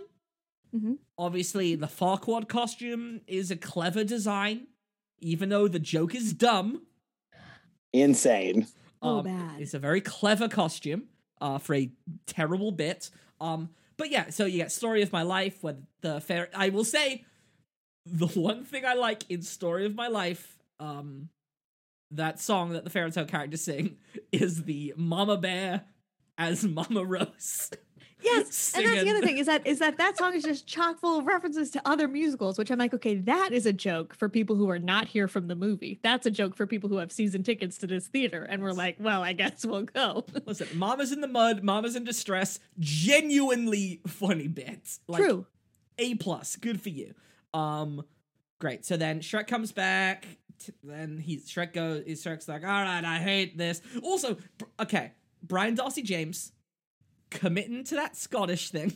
Really just trying his best. We'll just, you know what? We'll just say it. Who I'd Be, the Act 1 finale. Is that the trio? Yes. Okay. Is that the song that you were talking about, Bianca? No. I knew we were not talking about I knew. That's the one that you like, though, Ben. That song is gorgeous. That song is good. Beautiful. That is a genuine, wonderful Act 1 finale, a beautiful showcase for Brian Darcy James and his beautiful voice and his even more beautiful eyebrows. Those are his real eyebrows. And we love them. We love them, and we love him. And I think he's doing a very good job. He's doing a lot of heavy lifting in this musical, and I think he does. I think he does well. Shakespeare in that number. He is fucking 100%. Batting 100 in that number. But so I wrote this down. I wrote down, do you think anyone in the theater hasn't seen Shrek the movie? Because this Fiona reveal is just buried in the background of this song. It's so strange. It's such a strange choice. She's just suddenly on stage, but like behind a weird scrim, and they're like all singing in unison together, and everyone's like, who is that? Strange and like, choice. I know that's Fiona because I've seen the movie many times, but I was like, if anyone in this theater, would they just be like, did she get lost? What's going on there? Why is she here? I think it's because they couldn't airbrush her at that moment. Sure. So I think she's got the prosthetics on, but she's not green. Smart. And she's behind that scrim in a green light because it's too fast, and then she has to start the second act. I think that's fair. Is what I think. But still, it seems like it's a strange choice to come up with some other don't even bring her solution. out. Just like let this be Shrek's like Act 1 closer. And like let him have. You this have to be like, moment. ooh, she's an ogre too. Again, nobody's seen this movie. But it's a hat tip for people who've seen the movie already. It's very strange. Bran, I feel you've worked in cabaret spaces before. Sure. That's all I'll say. Mm-hmm. Is it okay if I bring this up? Yeah, totally. Please. I've actually thought about how I would like navigate exactly this situation, because a lot of people that are regulars and fans of the particular cabaret bar that I work with are very much potential listeners for this show. Hell yeah. And also, it's just, I've worked at a cabaret bar for a long time in a major metropolitan area. Hell yeah. Comes with it a lot of experiences. And all I want to ask is, are there a lot of people who sing this song, Who I'd Be? Is it a popular song? Not as many people sing this as single women in their late 20s, early 30s sing the Fiona song, all three parts themselves. Wow, I Know It's Today. Fascinating. That Fiona song, that's the song I picked out of this musical. I was like, that's a good one. There was a brief period of time. There's a brief period of time where like we would play that in our house. Like someone would be working in the living room and someone else would be like, hey, Alexa, play I Know It's Today from Shrek the Musical everywhere. And then you just would, and you will. And I gotta say, it goes without saying, this is such a cheap and obvious dumb joke, but I wrote it down because it's true. Watching her sing this and like descend into madness, I was like, I get it, because I too have been there this past year. Yeah. I know it's today. I'm gonna get my vaccine. I know it's today. I will say, like, and I did make this dumb joke on Instagram, but the three Fionas at different ages to preview a fun home. I was gonna say, I was like, Janine, like wrote that down and I was like, that's good. That's good. I'm gonna save that. I'm gonna come back to this idea. This is good stuff. Yeah, this but better. Okay, interesting, fascinating. Okay, so that's interesting. Also, Brand, to hear about I Know It's Today being the part, because I feel like, I mean, again, I love that song. It's like who I'd be. I'm gonna bleep that. I'm gonna bleep the name every time if it comes up. The title, the name of the bar. Hell yeah, that's really funny. But yes, I feel like Who I'd Be is such like a masculine character actor cabaret song. Yes. Right. Yeah. I would sing it. Hero Viking poet. People like that Build a Wall song too. It's Build very a Wall strange. is great. Yes, I think a lot of Shrek solo numbers are pretty, and maybe it's just because of Brian. Maybe it's just because of Brian Darcy James singing them. Yeah, he's just a good actor. He's good. How many Tonys does he have? Zero Tonys. Should have given it to him for this one just because. Then he would have beaten the Billy Elliots. Not the Billy Elliots. Which, oh my god, we have to, oh god, that's a fucking episode. God. That's going to be an episode. Yeah, it's got to be. Solidarity forever, folks. Merry Christmas, Maggie Thatcher in hell. Hell. One of the notes I wrote was lots of screaming. Yeah. I feel like there's a lot of screaming in this musical. There is a lot of screaming. There's a lot of screaming. Too many cheap jokes. Yeah. And it's like, again, like this musical once one of the things I think it takes from the movie is like this like weird straight sentimentality. Like this weird, like there's weird, like we have feelings, but we're not really going to dive into them because they're gross. Yeah. And we're not really ready. And like, I don't know. I just think it's weird that it undercuts everything about the story. It's anyway. and yeah, it's strange. But again, thematically, so again, like I was saying about the fairy tale creatures, we get Freak Flag in the second act, which again, Yes. nice song. It's got it's catchy. It's got something. It's got a nice hook to it. Yeah, I don't know. There's some fun stuff going on, but then yeah, it's just you get Pinocchio saying, "I'm wood, I'm good. Get used to it." You know, classic. That's a great line. Love that. If that's what Pinocchio's feeling in that moment, fucking go for it, my dude. That's what David Lindsay Abair got the Pulitzer for. Yes. For writing that line. That line. But okay. So obviously now this brings us to, so that's like number one big change. More fairy tale creatures. Number 2, Lord Farquaad. Oh boy. Lord Farquaad gets such so I was reading the Wikipedia entry for this page, and I was like reading about like early workshops, and there was like one early workshop they did of this show with like 4 and it listed like the 4 actors. The only actor who was in that early workshop who was in the Broadway production in their role was Christopher Sieber as Farquaad. So he's been with this role, and you can kind of tell that they built this role around him and his performance.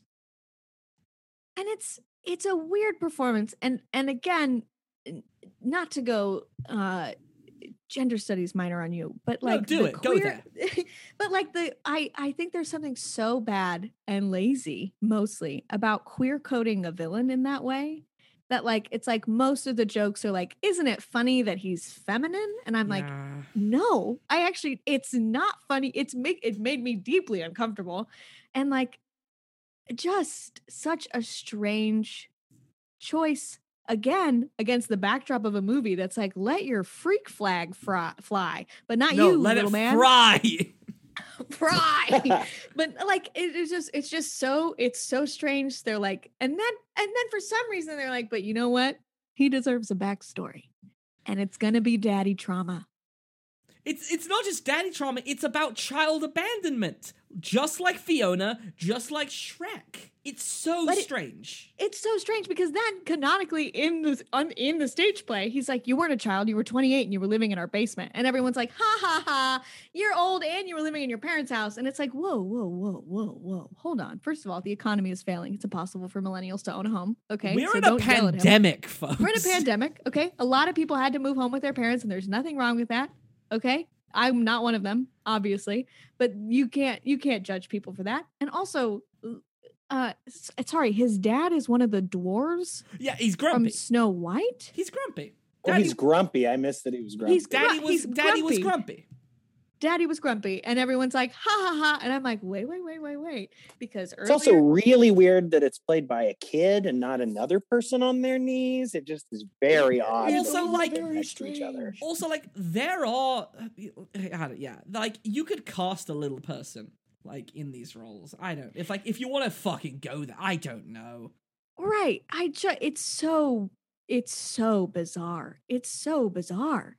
But again, how about when he's in the bathtub? That's a horrific image.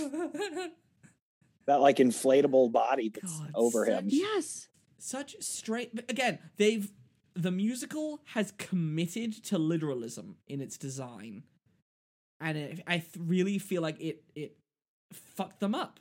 I really feel like it's like now you've trapped yourself. Everything has to be literal. Everything has to like be represented completely realistically. And it's gonna look bad and dumb. It's not great. And so obviously, we get this freaking like middle of Act 1 showstopper called What's Up, Duloc? It starts off with the Welcome to Duloc song from the film, and then it descends into, again, this like pastiche Broadway, like like big old glitzy number. Again, like this like feminized, like queer coded Farquaad, like crossing his knees. It's so strange.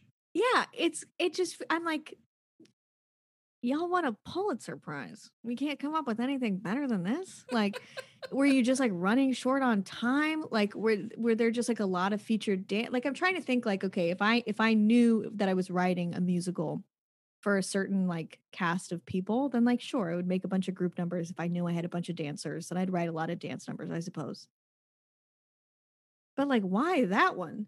If you're like, when the opportunity is presented to you in the movie, you're copy pasting from to like turn those to use those dancers in fight sequences that like are made cool because they're done like with dancers, then why this? Why do we got to do this? Just to get laughs because it's funny? It's not. It's I don't know. And listen, again, Christopher Sieber, he sells it. He's a very talented actor. He's very funny. Like, it's, even though like I'm not a huge fan of the Joker Farquaad in the film or the musical, like he's clearly a very, very talented person. It just didn't do it for me. The bits doesn't work for me. So then you get that number. They travel with a dumb song called Travel Song. Sorry, it's not a great song. No. And then you get like the little Puss in Boots puppet, the little Lion King joke. And everyone's like, ha ha ha, I get it, because I've seen the other films. And I'm like, that's just so stupid. And then, of course, we get to, now, maybe a question. So we get to the castle, and we get the dragon. Now, in this iteration of the Broadway show, the dragon is this, like, a big old puppet head on, like, wheels. It's like a Pac-Man puppet head. Not like Pac-Man. It's just, like, it's, like, flat bottom, rolling along, big old head. And then you have like women in like very scaly costume to like represent like the singing voice. What do we think about this this costume, like this idea for the dragon costume? I liked it. Interesting. I don't think that it works considering the literalism of everything else in this musical, but it feels like a good example of like what could have been. I'm like, this is clever, because clearly you can't have somebody in the dragon if you're going everything to scale literalism, and like we have a man in an ogre costume and then like a guy in a donkey. Like, you need this size, I suppose. And I like the trio, like, because then you get to do like fun stuff with the voice. But it feels like a weird pocket of like fun ideas in a musical that is like not really interested in getting creative with the way it's telling its story. It is fascinating to see them make a choice with a character that is like, again like there's some stylistic like difference. It's again, it's not just like putting the dragon on stage. I think the song is just not good. No. And also, like, does the dragon need a song? No. Absolutely not. But the thing is, they changed it for the tour. So they were like, we know this isn't working, so we're going to change it. So, I don't know if you can kind of see it. We got this dragon puppet. I love that. Right? Weird. So that's I'm surprised there wasn't more puppet work. Yeah, so that's moving more. So for listeners at home, if you just Google Shrek the Musical Dragon Tour, you'll get a nice picture of the dragon that they use, the puppet. And again, it's moving more into literalism, but I think it works more. And you should look up the song that they post. There's a professional recording of the song that they wrote. They rewrote it. They wrote a new dragon song called Forever. And I think it's a good song. I think it's a bop. Okay. It's not like the greatest song in the world, but for the purposes of like, I mean, what could be All-Star? It's no All-Star. Somebody! Just gonna fucking throw that in as many times as I can. But yes, for the purposes of them wanting to have the dragon sing a song, Forever is a good song. Sure. We talked about Who I'd Be. I love it. It's the greatest song in the show, I think. Sure. That's where I stand. And I like it. Thank you. Act 2, Morning Person. Why is this song here? Go. They were like, you know what? We need to give Sutton Foster more stage time, because if we don't give Sutton Foster more stage time, she's gonna walk away from this project. She was like, I could do better things with my time. And they were like, we'll write you a dance number. And again, I don't understand why you wouldn't take the opportunity. And I'm gonna keep harping on this because it means a lot to me. This is literally the place to put in the Robin Hood stuff. You clearly have a bunch of actors. You clearly have a bunch of actors that you need to like be dancing on stage. So just make them merry men in tights, have her beat them up in a dance number, and then have it be like, got him. Golden, good to go. Instead of this weird Pied Piper bit, and then she kills the bird. That was the part they decided to keep for the movie. I was like, why this? It is fascinating. Counterpoint. Go ahead, Brad. Counterpoint. Rats on tap shoes are pretty cute. That's fun. They brought the curtain down and they were like, these little rats. And I was like, this is fun. It's a good point. Again, weird to watch them make a choice in the act 2. Yeah. Tapping rats. Tapping rats. Rat taps. Rat taps. That's Rat Tap Tui. That's something. Fuck it. That's close. Rat Tap. I'm on the trail or something. Because morning. Like I guess the function of morning person is to show that Fiona, like she does the thing with the bird. She kills a deer, which again, also that deer was clearly an inflatable, very strange design. I actually love that though. It's not in theme with everything else in this show. But I wish that they had been like, you know what, camp. I do wish they kind of leaned into that a little more, but yeah, it's very strange. It's an odd choice, but again, it's showing that Fiona's a little off.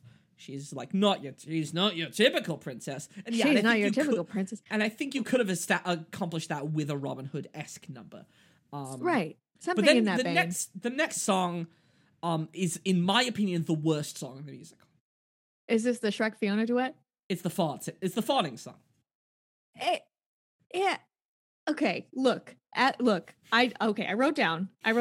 I will say my favorite form of flirting is making people laugh over how sad my childhood was. That is true, and I'll go on record. I'll say that, so I understand. Great. But the song is bad. Thank you. It's bad. It's not fun. And I'm like, this is boring. And they're like, my life sucks, and my life sucks, and your life is sad, but mine's worse. And I'm like, this is dumb. Blow up the frog and make each other balloons. Don't talk.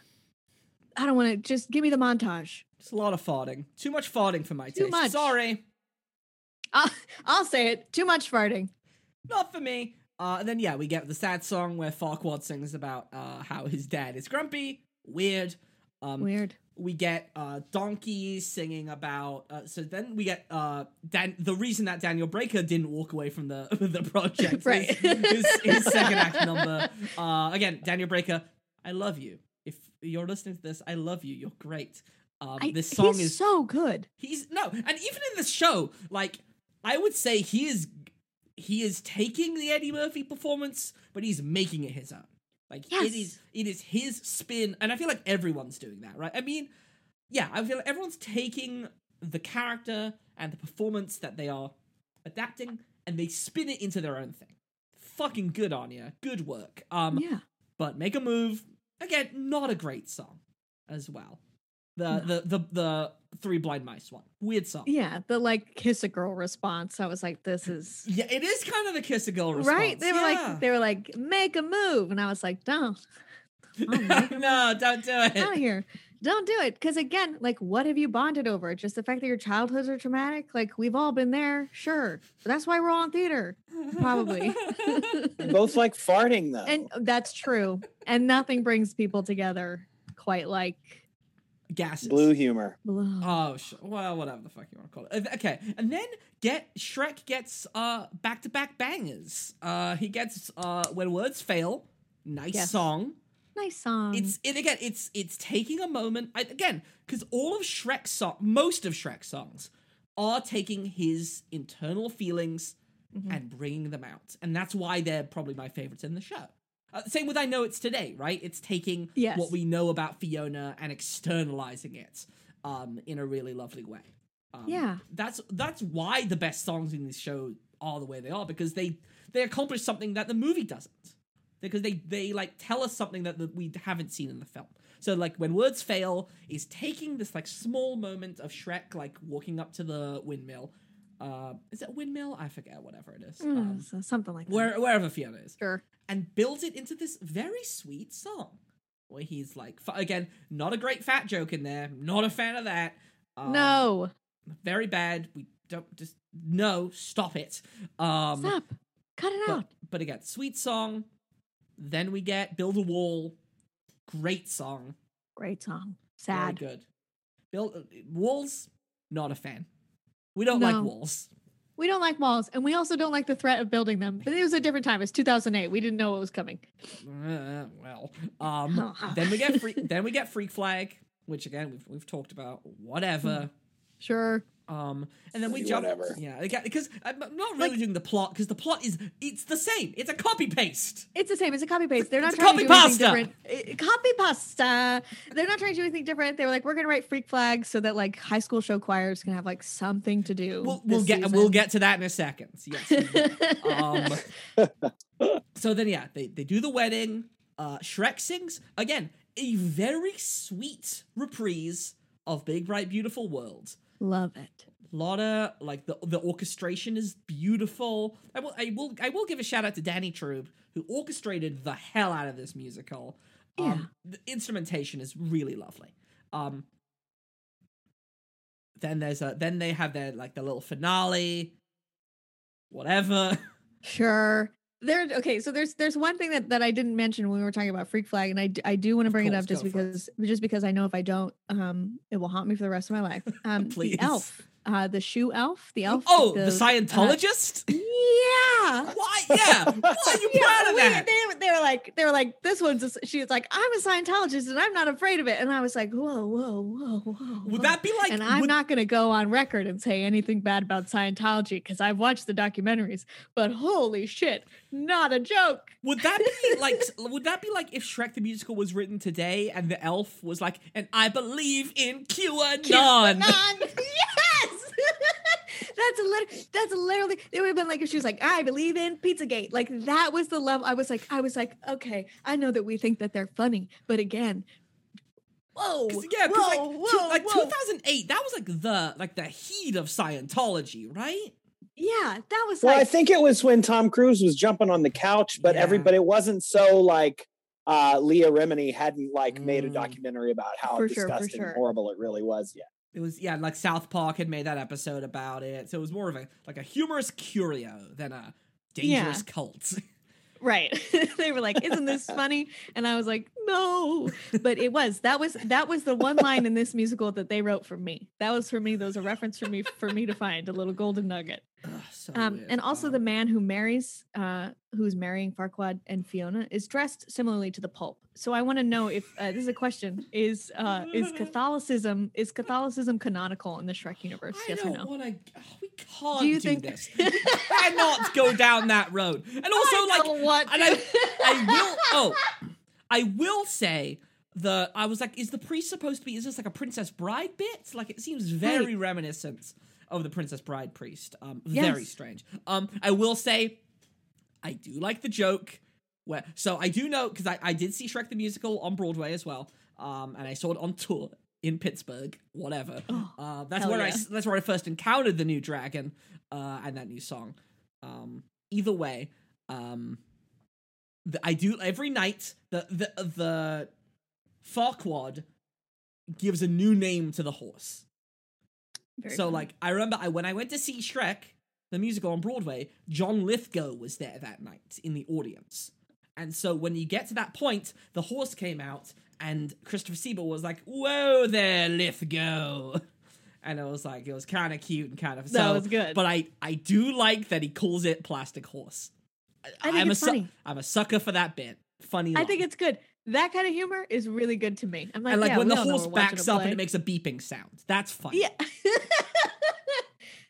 That's good stuff. Good bit. And like also, because it's stuff we haven't seen before. It's not just replicating the script. Right. It's fresh. It's fresh. It's new. It's like an onion. Finally. It's an onion. It has layers. Okay, but anyway, they sing "I'm a Believer," and then we buy our souvenirs and we go home. Too long a version of "I'm a Believer." My God, that is not that long of a show, and it has already had a finale number, and then the post finale number is so long. Well, I believe it's the curtain call. I think it's after bows. I'm pretty sure. I think it's post bows. So if you want to leave, you can leave. But it's like, but you can't, because you're like, what do I have to see this out to the end? Yeah, and we are good patrons of the arts. We do not leave until the show is done. No. Unless you are morally offended by it. Sure. I'm trying to think if I've ever walked out of a show, and I don't think I have. There's one show I've walked out of, and I'm not going to bring it up on here. And that's all I'll say. You don't need to. Secrets of the pod. I don't know. Subscribe to our Patreon for those juicy secrets. Get that bonus content you can learn the one show Ben K's walked out of. I've only ever walked out of one movie, and it was the second Percy Jackson film. I was just very offended. I think that's fine. Wow. Yeah. You've got standards. Yeah.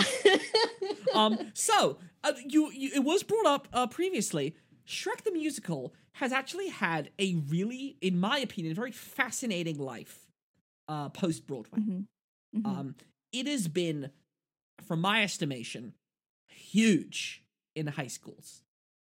It has been a huge high school community theater piece of performance. And it's really easy to see why. Yeah. It's got brand recognition.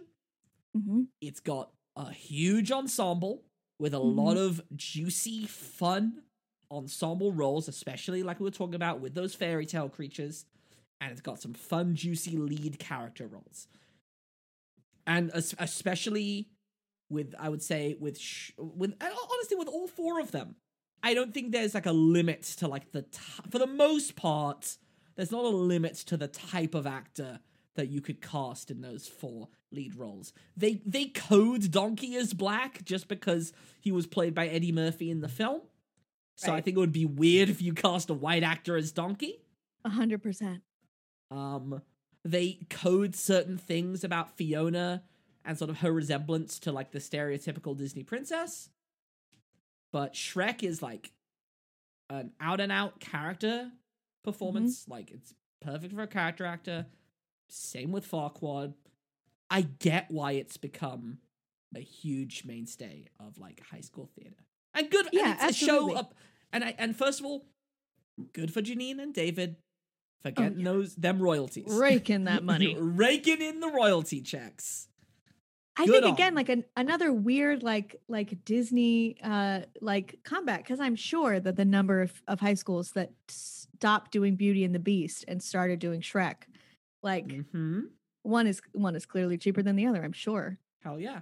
And then and I think it's it's a lovely show about acceptance, even though there's some material that isn't great. The show inherently, the show is about acceptance. The show is about being yourself, letting your freak flag fly, never take it down, raise it way up high, as David wrote. As David wrote, so it shall be. Yes. So yeah, that's Shrek the Musical. I don't think it's the worst musical we're going to cover on this podcast, and I think Lord knows what that's going to be, but I don't think it's going to be Shrek the Musical because there are some performance highlights, there are some song highlights. But did it need to be written? I mean, I think that's going to be a big question with a lot of these. Like, can it exist outside of the shadow of its predecessor? In the example of like A Little Night Music, absolutely. That musical exists outside of the realm of Smiles of a Summer Night, the Ingmar Bergman film, and is able to exist. Shrek the Musical is always Shrek the Musical. It is nothing without its brand recognition. It is forever tied to the film. If you're doing Shrek the Musical, it is because you like Shrek the film. That is not, I would not say that is a negative value judgment against Shrek the Musical. No, I think it's just a fact. I don't think that you're going to be like, you know what, I found this musical. And then months later be like, it's a movie. It's I think this is the baggage that comes with the show. For better or for worse. So it's something that we're going to come up against so often. It's sort of what is the legacy of a film and how it is forever attached to the musical adaptation. I think Shrek is a perfect example of just it is you cannot sever that tie. It is nothing without its film. And it just has to live with it. Yeah, and I think as a product it does. I think it's we know what we are and we know what you're here for. Yeah. And that's why we're going to make so many weird references and just assume that you know what's going on. Yeah. So Bianca, if you could adapt a movie into a musical that hasn't been adapted already, what movie would you pick? I shit you not. You sent me that email and I immediately wrote this answer down because I didn't want to forget. And I've thought about this over the last couple of days, being do I want to change my answer? No. My first instinct was correct. The movie that I would adapt into a musical is Spy Kids. I am going to take that bitch to the bank. Here's the thing. That movie is if I could live inside of a movie, I would live inside of Spy Kids. That movie was a seminal classic for us. As a bunch of as me. So I have two little brothers. And they're sort of they're great. But when that movie came out, I only had one little brother. And so we were that family. It was the cool dad, the hot mom, and then the annoying older sister and the annoying younger brother. And I was hell yeah. I was this is it. And they're all brown and we're brown. And so it was and I think that movie as a musical would be awesome. First of all, you get some good kids in those lead roles. Mm-hmm. And you just let them wail. And then imagine bringing Floop onto the stage. I just think that is in it, the puppetry alone. Mm-hmm. Those thumb people. It's gonna be a wild. The thumbs, incredible. I mean, and they don't have to. Second, yeah. It's so. I think it just lends itself to that. I would love to watch Spy Kids the musical. I mean, of course you pick Spy Kids. You're such a troublemaker. I know. Well, of course I would pick Spy Kids, but I also think it's fun. It's like a movie about family and not really knowing where you belong and then discovering who you are along the way. And I think there's a lot of opportunities for those internal moments to be externalized through song. Yeah. And then I think maybe Antonio Banderas will be in it. I want to say, just for the record, my dumb joke was because Robert Rodriguez's production company is called Troublemaker Studios. So that is also from Texas. Well, yes. Yeah, that's where I don't know if any of Robert Rodriguez's films have been adapted for the stage. I don't think there is an El Mariachi musical. I don't think there is a Sin City musical. There certainly isn't a Alita Battle Angel musical. Not yet. Not yet. But you've chosen Spy Kids. Great Spy answer. Kids. Thank you. It. Robert Rodriguez's Spy Kids. Yes. Fascinating. I think it's a great answer. Thank you. We're getting some. Oh man, we're getting some good ones. Bianca, thank you so much for being here. Thank you so much for having me. Thank you for bringing us past the 2-hour mark. I'm honored. Here's the thing. People are always sometimes people will be like, will you be on my podcast? And I always have to be like, yes, but I just need you to know that whatever time limit you have set for yourself, we will absolutely be going over because I don't know when to stop talking. Bianca, I've already plugged your book, Crown Noble, that you can get through Button Poetry. And we have also plugged your Animorphs blog. Your blog where you're covering the Animorphs books.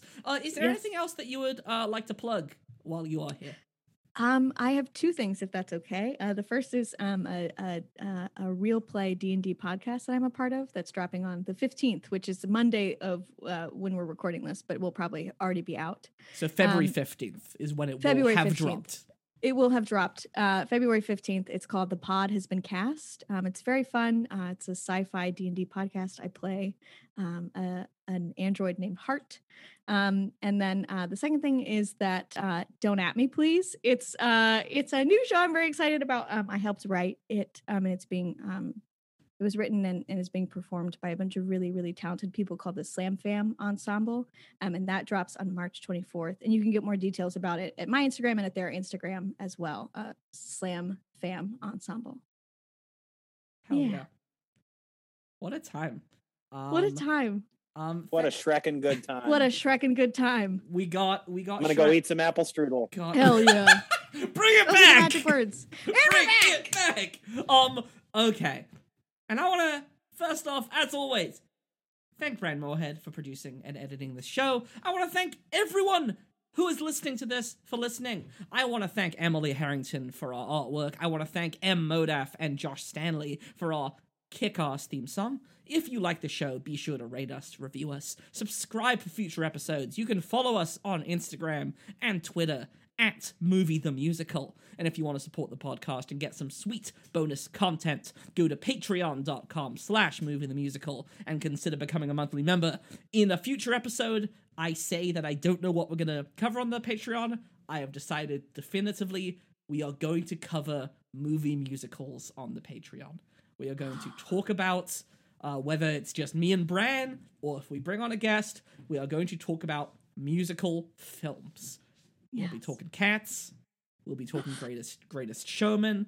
We'll be talking all of those Golden Age nonsense things. It is going to be a wild time on the Patreon, and you need to become a monthly member for that sweet, sweet bonus content. And to end off, somebody! All right, keep on singing, y'all.